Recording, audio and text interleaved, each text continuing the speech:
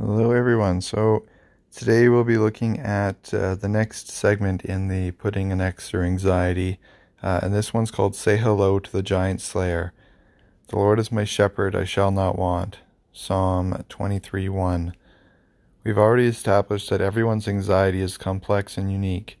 Your situation is not exactly like the next person's, but all of us have the same hope today. God is fighting for us. Walking free from panic attacks, depression, fear, and worry is a process, one with many steps and turns. But the key to living untangled from anxiety is not a plan, but a person. Your hope is not in a formula, although a formula may be helpful. Your hope is not in the set of principles, although truth will set you free.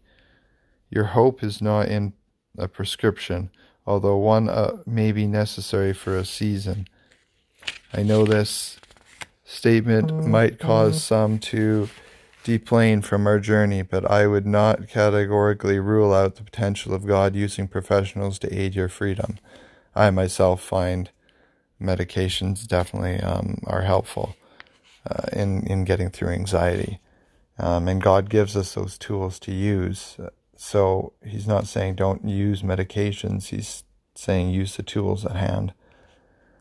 Your hope is in Jesus, the great shepherd of the sheep. He is the way, the truth, the life, and he is inviting you to allow him to lead you through whatever you are facing in the world. God understands that we get stressed in life. Dozens of places in Scripture speak directly to anxiety and hundreds more to fear and worry. Why? Because people have always been anxious, and God understands that better than anyone. Arguably, the best text in the Bible is Psalm 23. At the core of this psalm is an extraordinary offer from God, namely that he will lead and guide us through every season. Specifically, God promises to lead us through the valley of the shadow of death, that dark place where we doubt every good and fear every possible negative outcome. Do you know a valley like that? Who doesn't? We all know a valley that seems dark and hopeless. Does it seem like someone or something is lurking in the shadows, waiting to pounce and destroy you or those you love?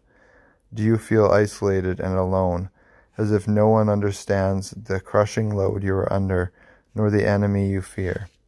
The key to living untangled from anxiety is not in a plan, but a person.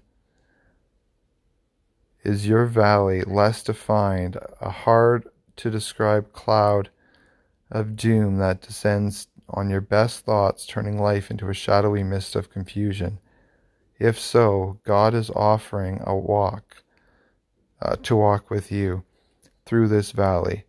The way out is not in following a plan, rather being led by a person. Your hope is in Jesus. I know this may sound simplistic and elementary, but it's amazing how many times we run to a website, a friend, a diagnosis, or a book when the God of heaven is standing right in front of us. Jesus is the light of darkness, and he's offering to be your shepherd in whatever valley you are in. In Psalm 23, we see Jesus as the great shepherd and ourselves as his sheep. Being called a sheep by God is no stunning compliment, rather a reminder that, like sheep, we don't see very well and often do not make the wisest decisions. Sheep are not so swift and can be weighed down by their heavy wool. Not to mention, they have predators at every turn, a lion or bear or a cougar waiting to take them out. Basically, sheep are helpless without a shepherd, and so are we. The good news is that Jesus is offering to lead, provide, protect, and preserve you through the darkest valleys and most imposing nights. I invite you to call on him right now out loud. In Luke's Gospel, we read about a blind man who was begging by the roadside in Jericho. Hearing a commotion, he learned that Jesus of Nazareth was passing by. Without even being able to see him, he cried out, "Jesus, Son of David, have mercy on me." Those in the crowd told him to be quiet, but he yelled even louder. Amazingly, Jesus heard his cries above the chaos, stopped, and healed him. You may feel like God is a billion miles away. You may believe your voice won't even get past the walls of the room you are in if you were to call out to him. But the name of Jesus is power. Call on him now. Tell him you can't see him, but you have heard he is near.